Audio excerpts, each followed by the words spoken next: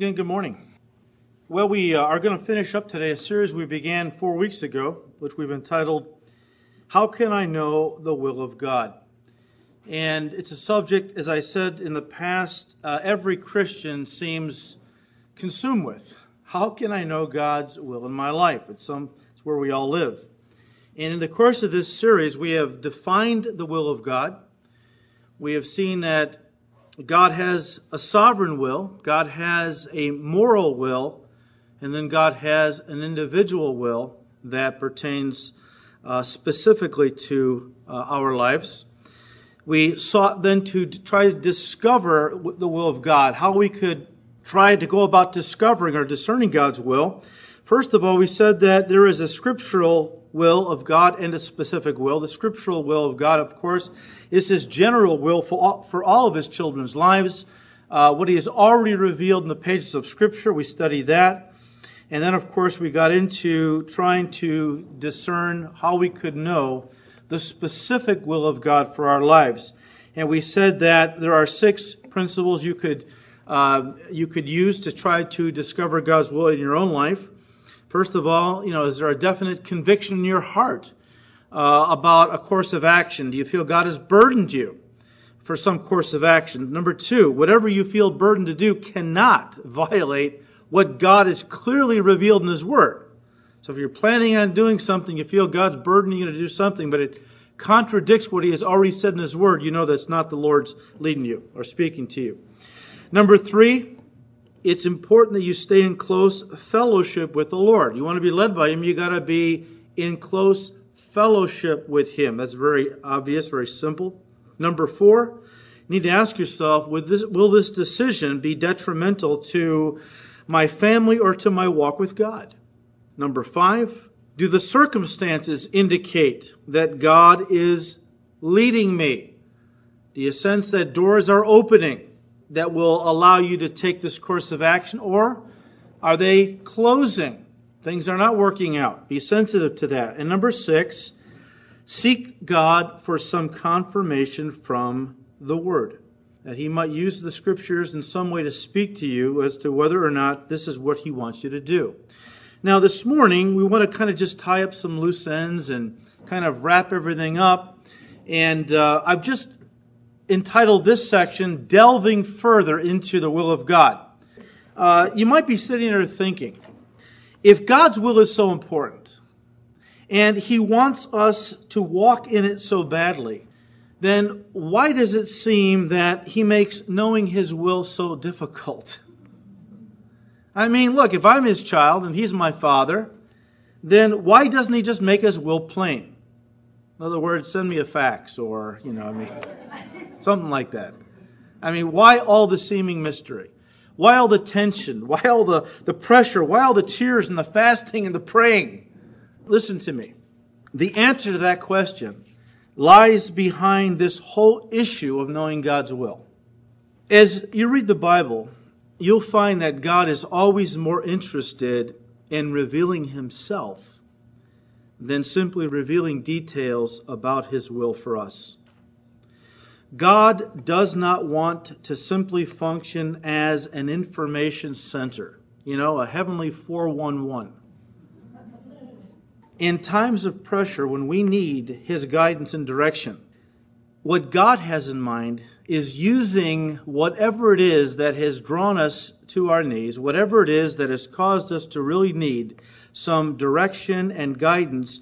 What He's doing is He is using it to draw us into a more intimate relationship with Him. I want you to think about this.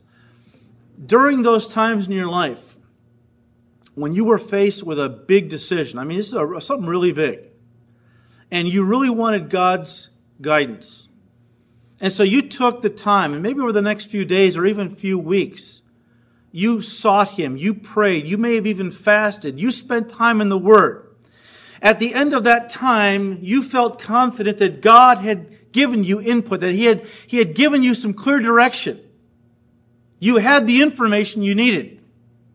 What you may not have realized was that what you also had was even more important in the eyes of God than the information, What you gained from that experience was a deeper, more intimate knowledge and relationship with Him. See, when we are facing big decisions, and we really, as Christians, want God to lead us in some course of action, we're looking for information. We're looking for God's will. But what God is looking for is a deeper, more intimate relationship with us. That's what He's after.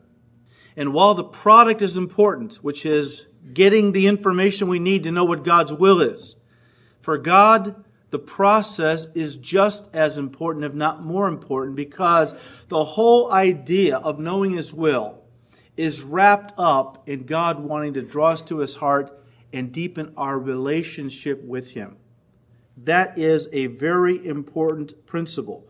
He is working to reveal Himself to you and I because He wants you to walk away from the process with a deeper faith and with a deeper commitment and relationship with Him. So embrace the process.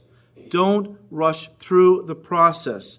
Don't be upset because it's taking so long for God to show you what His will is. It's the process that in God's eyes is even more important than the final destination, which is getting the information that you're looking for. And if you miss that, you're going to miss a big part of what it means to know God's will.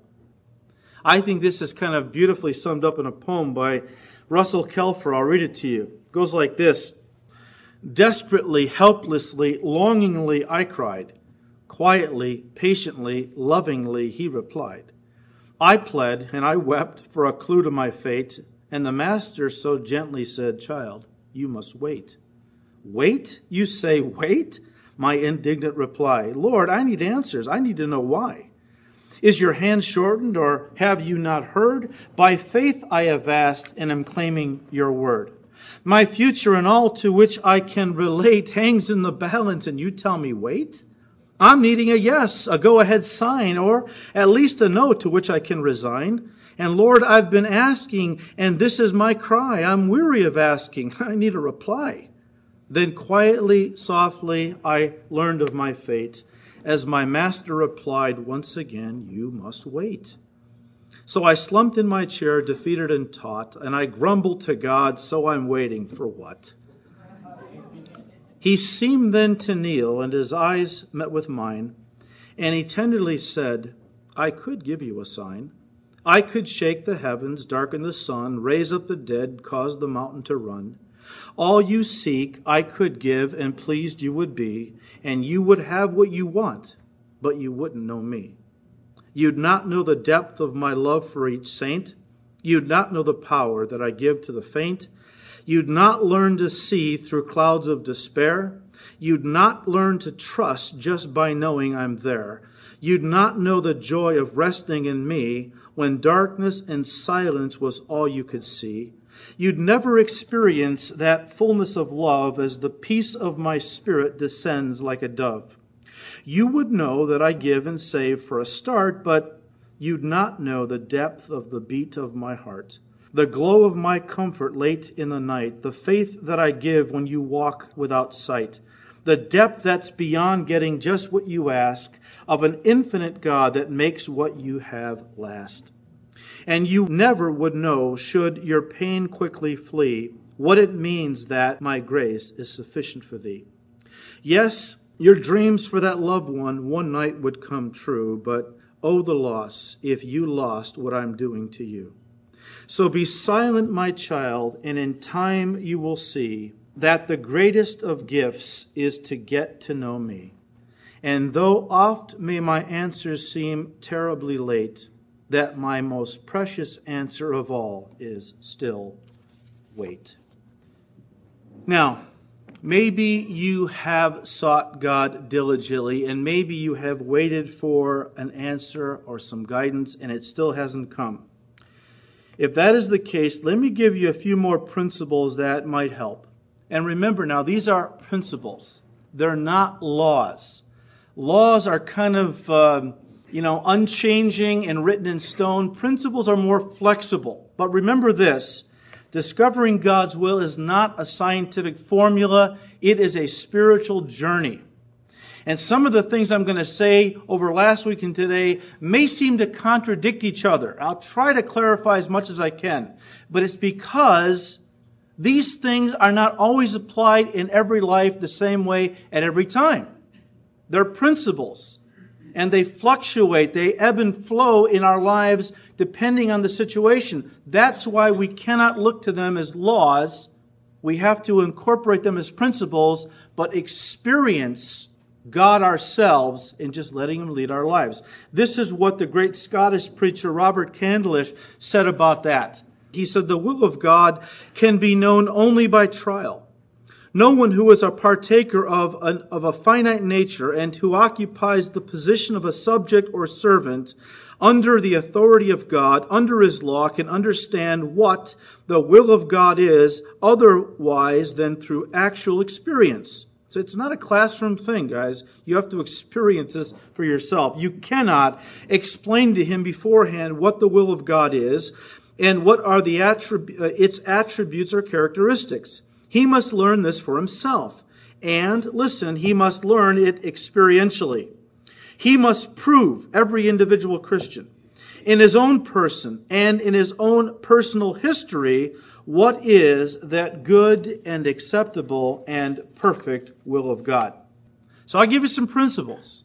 But you know what? You're just going to have to seek God on your own and let Him lead you as to how and when you apply or incorporate these into your life.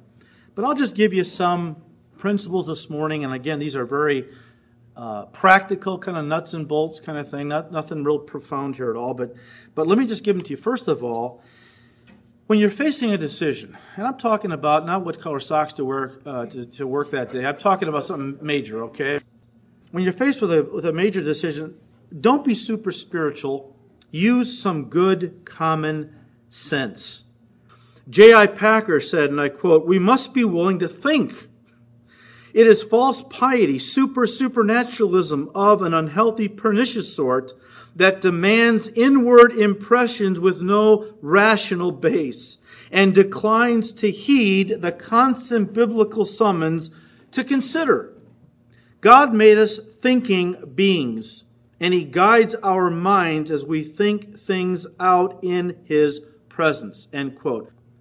You know what? There are a lot of Christians who for some reason think that, when you're facing a decision, you don't think, you don't reason, you don't use logic. That's unspiritual. You just got to kind of get into God's presence and feel, because that's how the Holy Spirit leads us. He leads us by feelings. Look, God said in more than one place, but not the least of which in Isaiah chapter 1, "Come, let us reason together, says the Lord." He gave you your mind. And we are to love Him with all our heart, soul, mind, and strength. He doesn't want you turning off your brain and just feeling, because you're going to get into trouble that way. Don't be afraid to sit down when you're facing a very important decision and to think a little bit. And don't be afraid to ask yourself some hard questions. Questions like, will my marriage and my family be adversely affected if I get into this new opportunity, this new job, or even this new ministry? Am I fully aware of all that's involved in this commitment? Am I rushing into this without fully knowing all that's involved? Could this new opportunity undermine my effectiveness in my already existing commitments? God does not want you to commit yourself to something or to someone and then later on go, well, now He's leading me to do this, and that means I can't be faithful to doing what I promised you I would do. That is not God. God is a God who honors commitments, and if you've made a commitment, He wants you to see it through. Will this opportunity enable me to use my God-given spiritual gifts in some way? In other words, is this opportunity going to help me to draw closer to God and be more effective? Or is this job going to, make me work 80 or 90 hours a week and take me away from God and my family? Oh yes, but the money is so good. Wrong motivation. Wrong motivation. Don't ever use money as a bottom line indication of what God wants you to do. You will get into trouble every time. The greater issue is, how is it going to glorify God? Am I going to be able to use my God-given gifts in some way?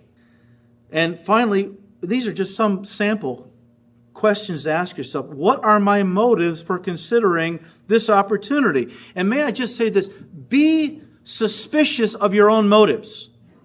Be suspicious of your own motives. They're often tainted by self-interest and not God's best interest. Keep your motives in check. So the first one is, don't be super spiritual. Use some good common sense. Number 2, be willing to seek counsel from Christians who are older and wiser than you. We must be willing to take advice. It is a sign of conceit and immaturity not to seek out advice in the face of important decisions. Now, understand God will often give us wise counsel through others. However, you want to make sure you're getting wise, godly counsel. That you're not just going to your best friend who's going to probably tell you what you want to hear.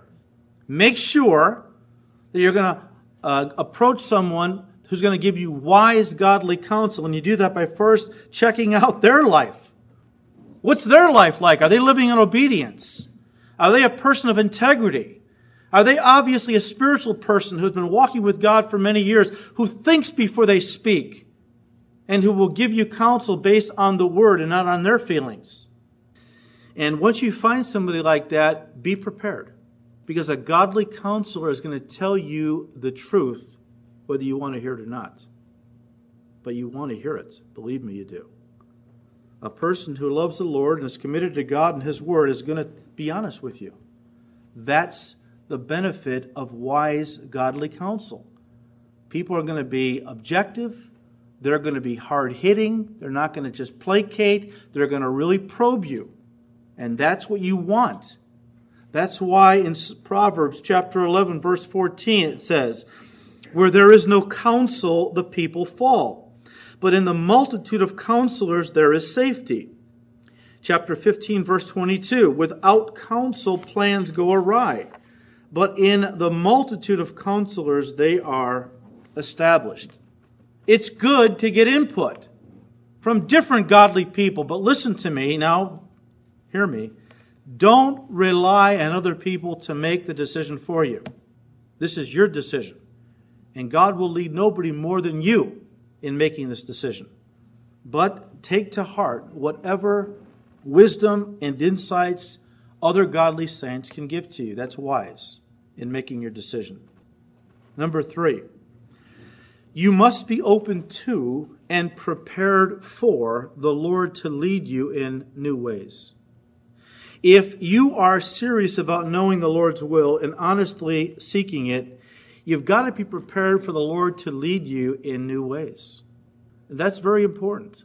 One pastor and author put it this way. He said, "If there's one thing I have most learned about the Lord's guidance is that He does not often lead us in old ways. God is creative. He is creative in His plans for His children's lives," end quote. In other words, God will often use the crisis that drove you to your knees to find the will of God to redirect your life or your ministry. We have to be open to that.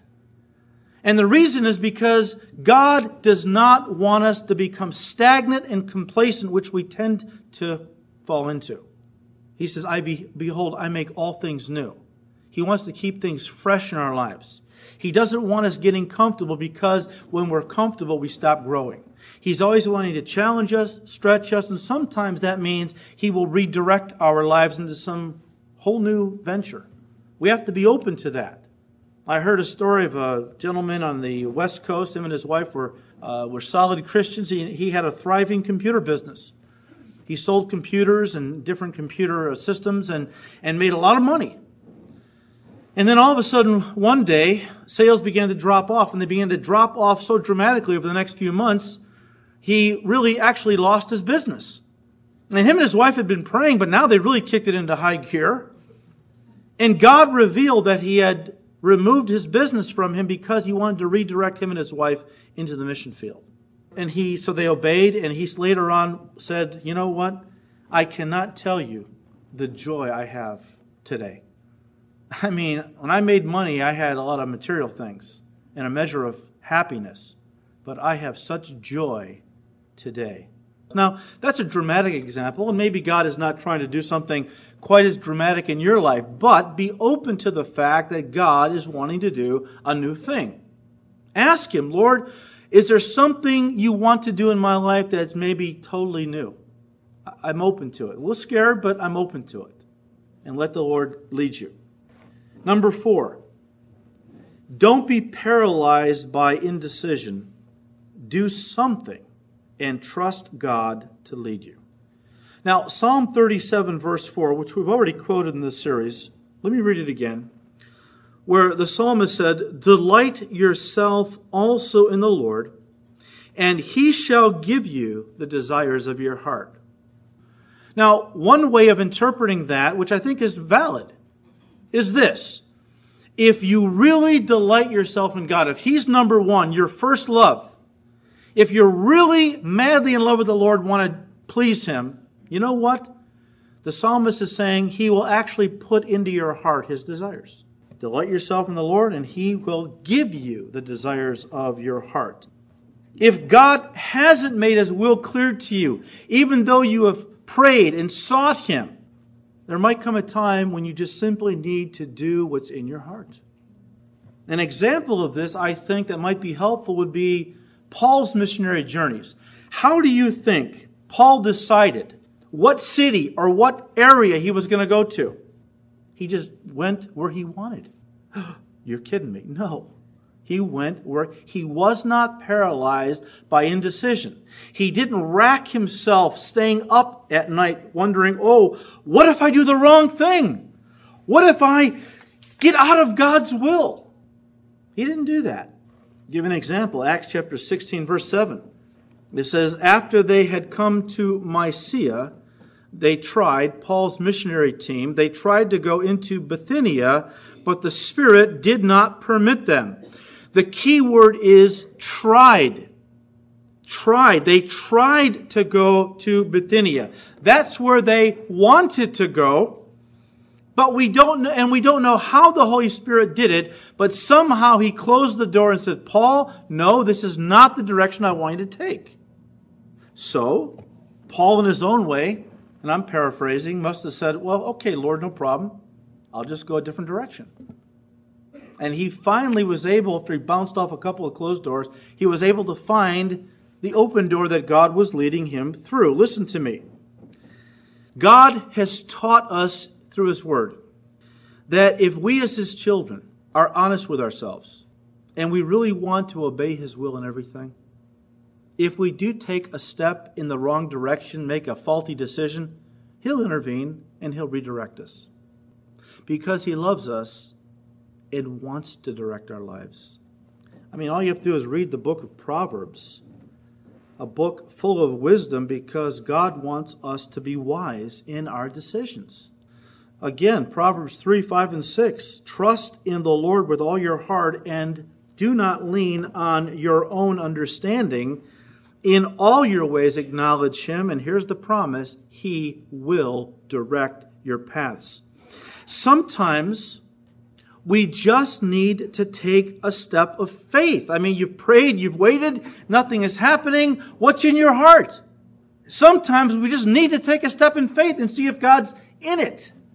I always think of Jonathan, Saul's son, the first king of Israel, Saul, his son Jonathan. One day, Israel was encamped on one side of the valley and the Philistines were encamped on the other. And Saul was, not a very godly man. And so he didn't know what to do. He was paralyzed by indecision. So he's sitting under a tree one day and I don't know what he's doing. He's just not doing anything. Now Jonathan is in his tent with his armor bearer. And he looks over at the armor bearer and says, you know what? I just got a crazy thought. He said, God is God, right? He doesn't need to deliver the Philistines into the hands of Israel by using a whole army. He can use just the two of us if He wants, couldn't He? Yeah, I guess so. What are you thinking, Jonathan? I'm thinking we ought to go over there and see if God's in this thing. Let's see if God wants to deliver the Philistines into the hands of Israel just using us two. Let's go for it. But we want to make sure God's in this thing, Jonathan said. That was pretty smart. He said, look, here's the thing. We're going to go across the valley. When we come to the other side where the Philistines are encamped on top of the hill, if the sentries look down at us and say, hey, you guys, stay where you are. We're going to come down there and show you a thing or two. We know God's not in this thing. We're going to scoot back to camp as fast as we can. But if we get there and the sentry looks down and goes, hey, you two, come on up here. We'll show you a thing or two. Then we know God's in it. So they went. The sentry said, hey, you two, come on up here. We'll show you a thing or two. Jonathan looks over at his armor bearer and says, all right, God's in it. And they scurried up on their hands and knees up the hill, and they jumped in the midst of the Philistines, drew their swords, and began to hack Philistines all over the place. And God began to throw them into confusion, and God began to rout the Philistines. And by this time now, Saul realizes his son is gone. There's a big commotion across the valley. And so Saul joins in the battle, and God gives Israel a tremendous victory. But Jonathan was the kind of a guy that said, look, we've waited for God, and now maybe God's waiting for us. But there's a very important principle here. Let's do something. It's like the 4 lepers in the days of, I think it was Hezekiah, when the city was starving because it was cut off by the Assyrians. And since the lepers had to live outside the city because they were lepers, they couldn't live among the regular people, they would eat the food that came over the wall. In other words, they would live near the city garbage dump and eat the scraps. Of course, people were starving inside the city. Nothing much was coming over the wall. And so they said, looked at one another, just 4 bags of bones, really. Said, look, why sit here until we die? Let's do something. Let's go over to the Assyrians and surrender. They may kill us, but we're going to die anyways. But if they don't kill us, at least we'll get something to eat. So they did. You can't argue with the logic. So they did. And God also used them to bring about an incredible turn of events. Folks, so many Christians are paralyzed by indecision. They're so desperately waiting for God, they do nothing. I'm convinced a lot of Christians are waiting on heaven, but heaven is waiting on them. And because they're paralyzed by indecision and doing nothing for God, then they wonder why their Christian life is so dry and so dead and so unfulfilling. Along these lines, Spurgeon wrote this about doing God's will. He said, and I quote, some of you good people who do nothing except go to public meetings and Bible readings and prophetic conferences and other forms of spiritual dissipation would be a good deal better Christians if you would look after the poor and needy around you. If you would just tuck up your sleeves for work and go and tell the gospel to dying men, you would find your spiritual health mightily restored. For very much of the sickness of Christians comes through their having nothing to do. All feeding and no working makes men spiritual dyspeptics. Be idle, careless, with nothing to live for, nothing to care for, no sinner to pray for, no backslider to lead back to the cross, no trembler to encourage, no little child to tell of the Savior, no gray-headed man to enlighten in the things of God, no object, in fact, to live for. And who wonders if you begin to groan and to murmur and to look within until you are ready to die of despair? He said, let us have practical Christianity, end quote. I mean, I agree with that. Let's do something, he's saying. Now, I want to balance this, doing something with waiting, because there is a balance, okay? I mean, there are times when God is going to tell you to wait. Just wait and seek me. And then there are times God is going to tell you, you've waited long enough, do something. And let me guide you. Don't sit there till you die. What's in your heart? Begin to step out in faith and see if I'm in it. Now, understand this. It's a lot easier to be redirected if you take a wrong step in ministry. It's a lot harder if you take a wrong step in marriage. So you want to make sure you don't just rush ahead. When I talk about, again, do something. Okay, let's get married. Well, no, I'm not quite, that's something you want to make sure you're really prayed and sought God about. But listen, hear me. If you've met somebody that you've been praying for a spouse for a long time, and you've met somebody and you've given God time to show you their heart a little bit, that's a very important principle. And you have prayed together, and you have honored God by being faithful to purity, and you have prayed and learned their heart and found out that they have a heart for God as well, and you're both on the same page about where you want to be with God and how you want to serve God, and now you're beginning to seek God for marriage, and after time, as you prayed, maybe fasted, God has not written His will across the sky. If it's in your heart to marry that person, begin to make plans for marriage. But be open to the possibility that God might redirect you. But at those times, do what's in your heart. Because if you've honored God, I believe He will give you the desires of your heart. Too many Christians are paralyzed by indecision. I've always believed that God has an easier time, if I can put it that way. He's God, nothing's hard for Him. But God always has an easier time directing our lives when we're moving for Him and doing something and serving Him. Number 5, sin will break your fellowship with God and allow, feelings to take over and give you the false impression that you are being led by God. This is a big one. Jesus said in Psalm 40, verse 8, speaking, of course, through David, but the Lord Jesus saying, I delight to do your will, O my God, speaking to His Father, and your law is within my heart. Now, that's a very important point.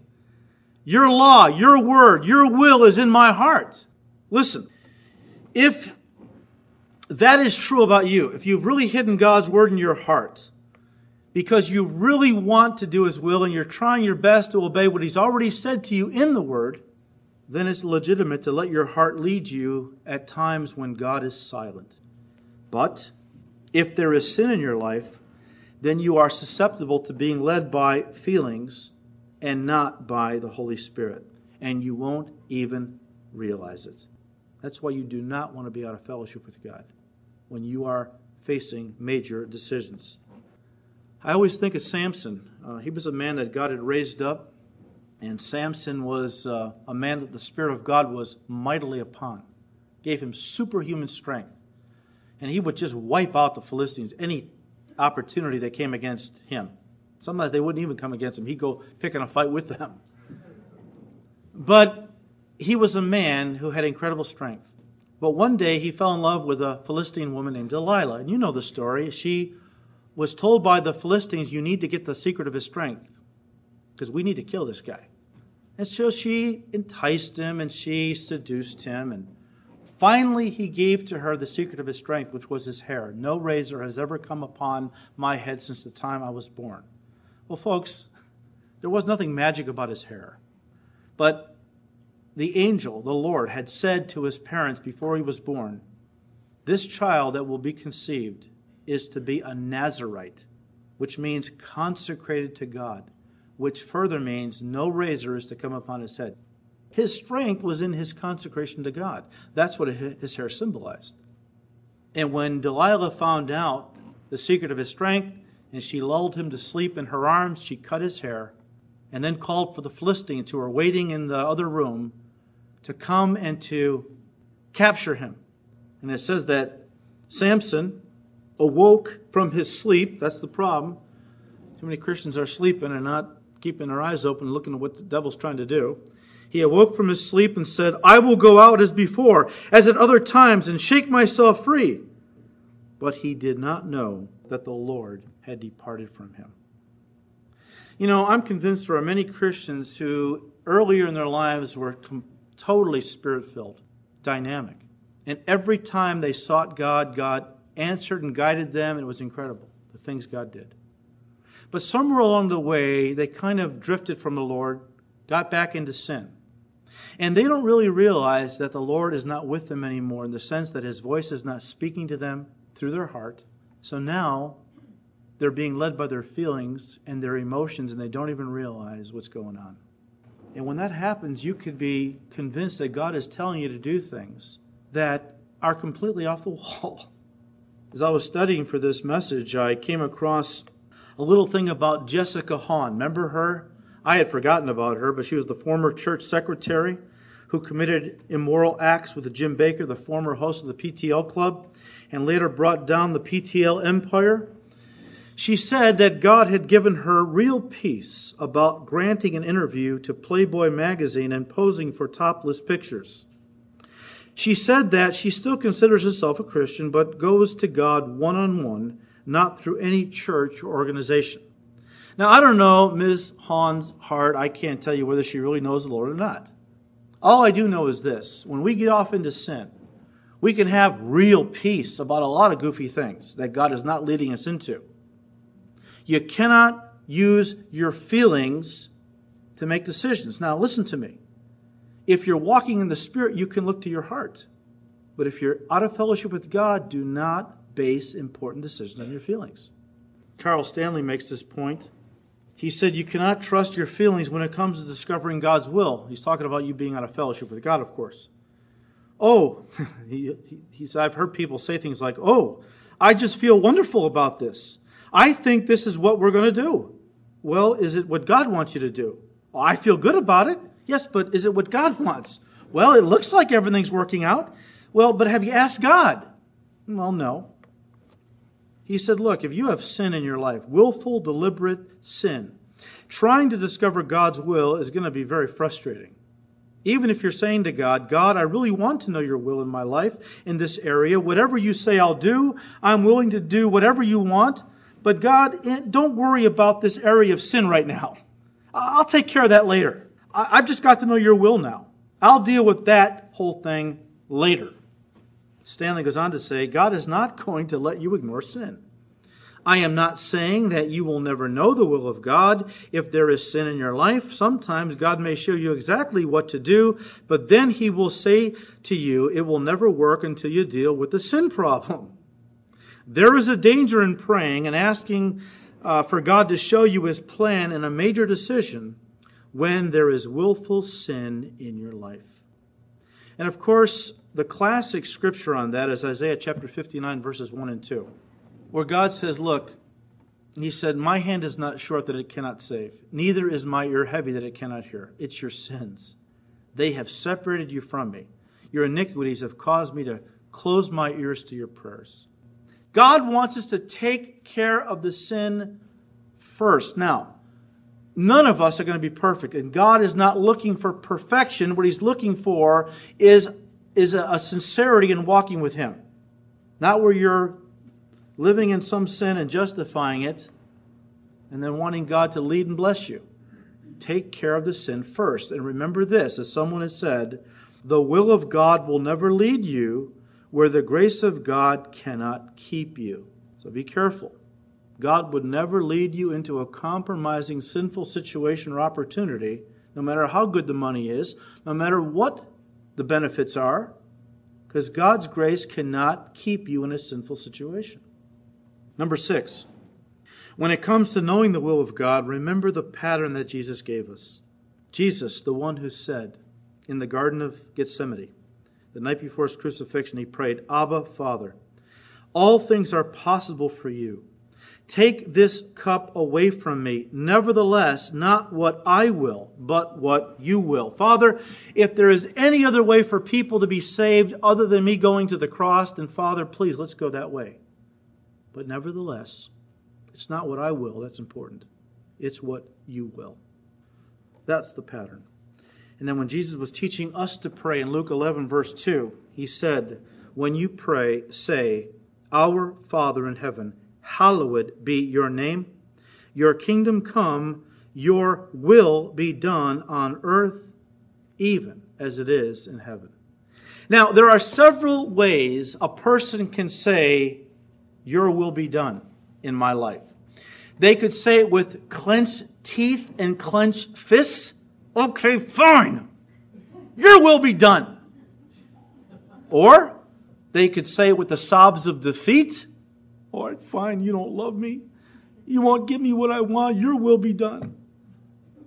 Or you can say it with the joy of a child who wants to do their father's will. Father, here's what I want, but I'm an idiot. What do I know? You're God. You're God, Lord. You know what's best. You know what's coming down the road. Lord, I want your will, not mine. See, that's the heart of a true child of God. That was the heart of the Son who said, I delight in doing your will, O my Father. Which means, if God locks the door on a decision, don't try to climb in through a window. just accept it. If you really are sincere and you really want God's will, if He closes a door, don't kick it open. Because His will is best. Finally, number 7, delayed obedience is better than no obedience. You know, at one point in His ministry, Jesus told a story about a father who had 2 sons. The father owned a vineyard. And he came to his first son one day and said, "Son, will you work in my vineyard today?" And the son said, "I won't." But later he repented and went and did it. Likewise, the father came to the second son that day and said, "Son, will you also go and work in my vineyard today?" And the son said, "I go, sir." "Yes, Father, I'll do whatever you want." But he didn't. Jesus said to the crowd that was listening, "Which one do you think actually did the will of his father?" And they said, "Well, of course, the first of the 2 sons," in spite of the fact that he initially had refused. And Jesus showed them that this was exactly the contrast between the religious leaders of his day and harlots and tax collectors that followed Jesus. The religious people of his day, the scribes and Pharisees, they gave God lip service. God said, "Do this, we will, Lord." But they never did it. When Jesus came to the tax collectors and harlots, the sinners, and said, "This is God's will," they initially said, "Well, we're not going to do that." Later they repented and they went ahead and did it and began to follow Christ. And the application is very much to us today. And it's twofold. First of all, God doesn't honor lip service without obedience, no matter how religious you are. You can go to church every day of your life and give God all the lip service you want. God knows your heart. And if you're not going to obey what God has said, it's meaningless. Number 2, it's never too late to start obeying God and putting Him first. You might have been up to this point going, "Well, Lord, I can't. Lord, I will." Now, let me just close with this thought, and then we're done. Remember this. Listen to me carefully. Sin isn't just doing what's wrong. It's not doing what's right. Let me say it again. Sin is not just doing what's wrong. It is also not doing what's right. There are sins of commission, and then there are sins of omission. What do I mean? Well, in the book of Judges, we see an interesting story. At this point in Israel's history, they were led by a woman named Deborah. She was a female judge who acted like a leader, a governor of the land. And she sent the armies of Israel to do battle against the enemies of God, and God gave them an incredible victory. And so she thanks God by singing Him a song that she had written called the Song of Deborah. But in that song, in verse 23 of Judges 5, it says, "Curse Meroz, said the angel of the Lord, curse its inhabitants bitterly, because they did not come to the help of the Lord against the mighty." Apparently, there was a town called Meroz, and none of its inhabitants bothered to come and fight alongside their Jewish brethren in fighting against the enemies of God. They just didn't bother. They just stayed home and did whatever they wanted to do. And the Bible is saying that the Lord condemned them, not for doing what's wrong, but for not doing what was right. They should have been fighting the battles of the Lord, but they weren't. And that's why He condemned them. It's like what Solomon said in Proverbs chapter 3, verse 27. "Do not withhold good from those to whom it is due, when it is in the power of your hand to do so." In other words, if it's in your power to do good for somebody and you don't do it, that's actually sin. That's a sin of omission. A sin of omission. It was in your power to do good, you didn't do it. God considers that wrong. Wrong. Listen to me.